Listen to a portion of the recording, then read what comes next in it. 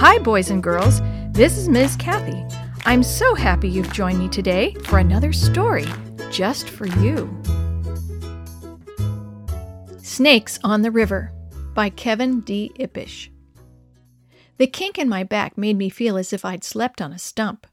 Reaching over to the corner of the tent, I grabbed my clothes. They felt cold and damp. I stuffed them into my sleeping bag with me to warm them up, but they gave me goosebumps, so I decided just to get up. I crawled out of the bag, slipped into my pants and shirt, and added a sweatshirt. "Where are you going?" I had wakened Dennis, and now he was looking at me through sleepy eyes. "Just outside to walk around," I said. Unzipping the door of the tent, I stuck my head out.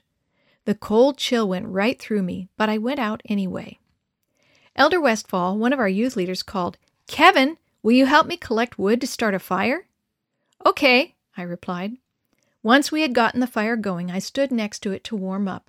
The toes of my tennis shoes were damp from the dew, so I held each one over the fire alternately. The camp began to stir and people joined me at the fire. Soon my mother was helping the rest of the women fix breakfast. She was having a good time, but it embarrassed me to have her along on our youth canoe trip. I remembered when she had first told me she was going to come.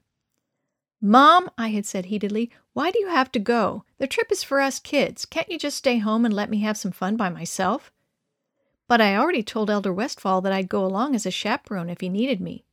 She had said it almost apologetically. I asked him to try to get somebody else if he could, but he said he'd already asked everyone. Then she had added, "Dennis' mother is going too, so you won't be suffering alone." After breakfast, we struck camp and headed down the river. Since Dennis and I were about the last ones to leave, most of the others were strung out ahead of us. We made good time, though. The current was swift, and we were both pretty good canoeists. Before long, we started catching up with the others. A short distance ahead, I saw the canoe with my mother and her canoeing partner. As we gained on them, I watched their inexperienced paddling. My mother was having a terrible time trying to steer. She'd paddle a few strokes on one side, then change sides and paddle on the other side a few strokes. Each time she'd change sides, water from her paddle would drip into the canoe. It serves her right for coming, to have a bit of a rough time, I thought. As we passed them, Mom called over to me, "Having a good time? I hope so." I was glad no one but Dennis was around to hear.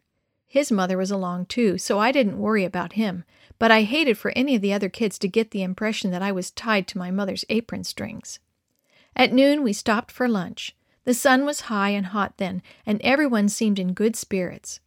After lunch, Dennis' mother called us over. She first looked sternly at me and said, "Your poor mother has had a terrible time canoeing. You should see the blisters on her hands." Then she turned to Dennis. "I haven't had it very easy either. It won't hurt you boys to canoe with your mothers a while." There was a note of finality in her voice that didn't allow argument. As we walked down to the canoes, I grumbled to Dennis, "It sure is going to be bad news canoeing with our mothers." After my mom boarded the canoe, I pushed us off. Wanting to help, Mom tried to steer the canoe from the front, but that made it twice as hard for me to steer from the back. Finally, I got exasperated and said, "Why don't you just let me paddle for a while, Mom? I think it'll be easier that way." Dennis was having similar problems, so we stayed close together. The rest of the canoes, however, disappeared down the river. Seeing that I was a bit ahead of him, Dennis tried to catch up, but I wasn't about to let him. Soon we were racing. I was paddling as hard as I could, trying to keep the lead. He was paddling furiously to catch me.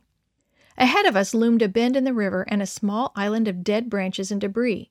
I headed for the wider channel, which was on the right. I was just about at the bend when Dennis caught up with me. "Look out, Dennis!" I heard his mother scream, but it was too late. He hit the back end of our canoe, changing our direction and heading us directly toward the small island. The swift current didn't give me time to steer away, and our canoe slammed up on a partially submerged log on the left side of the island. Branches from trees on the island hung over our canoe. Suddenly, Mom screamed. A snake as big around as a handle of a canoe paddle had fallen out of a branch and was crawling up the side of the canoe next to her. When I looked up to see why she had screamed, I found myself looking into the repulsive face of another snake on an overhanging branch. Its black, beady eyes were staring straight at me, and its brown body hung above the canoe as if it would drop into it at any second. Looking past it, I saw that the rest of the branches were covered with snakes. Mom batted her snake back into the water with her canoe paddle and frantically tried to push away from the island. I wedged my paddle against something under the water and put my face against my shoulder to brace myself. Then I pushed away as hard as I could, my heart pounding as loud as a stampede of elephants.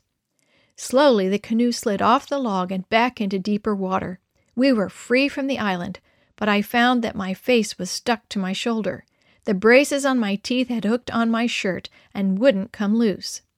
Both Mom and I were drained of strength, and I was hampered by my tooth-to-shoulder position, so we made our way down the river quite slowly, just letting the current take us. Not far down, Dennis and his mother were waiting. "What on earth happened to you?" Mrs. Phillips exclaimed as we pulled into shore. Mom explained as we worked at unhooking my braces. "We got stuck on a log next to the island, and a huge snake started crawling into the canoe next to me. I was so scared I didn't know what to do, and poor Kevin had a snake hanging right in front of his face." The way she told it, it sounded like the most exciting thing that had ever happened. After I was unhooked and we had rested a few minutes, we were ready to start on our way again. Before we shoved off, Mom said, "If you want, you and Dennis can canoe together again. I think Mrs. Phillips and I can make it." "That's okay, Mom," I said.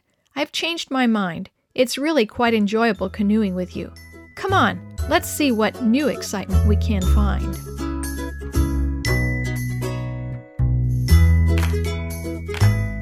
The story you have heard today is from Guide's Greatest Stories, written by various authors and compiled by Randy Fischel, and used with permission from the Pacific Press Publishing Association.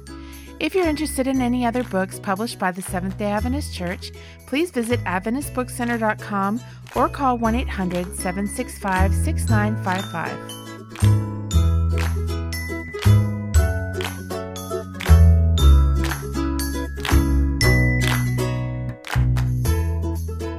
This podcast is a production of the Carolina Conference of the Seventh-day Adventist Church.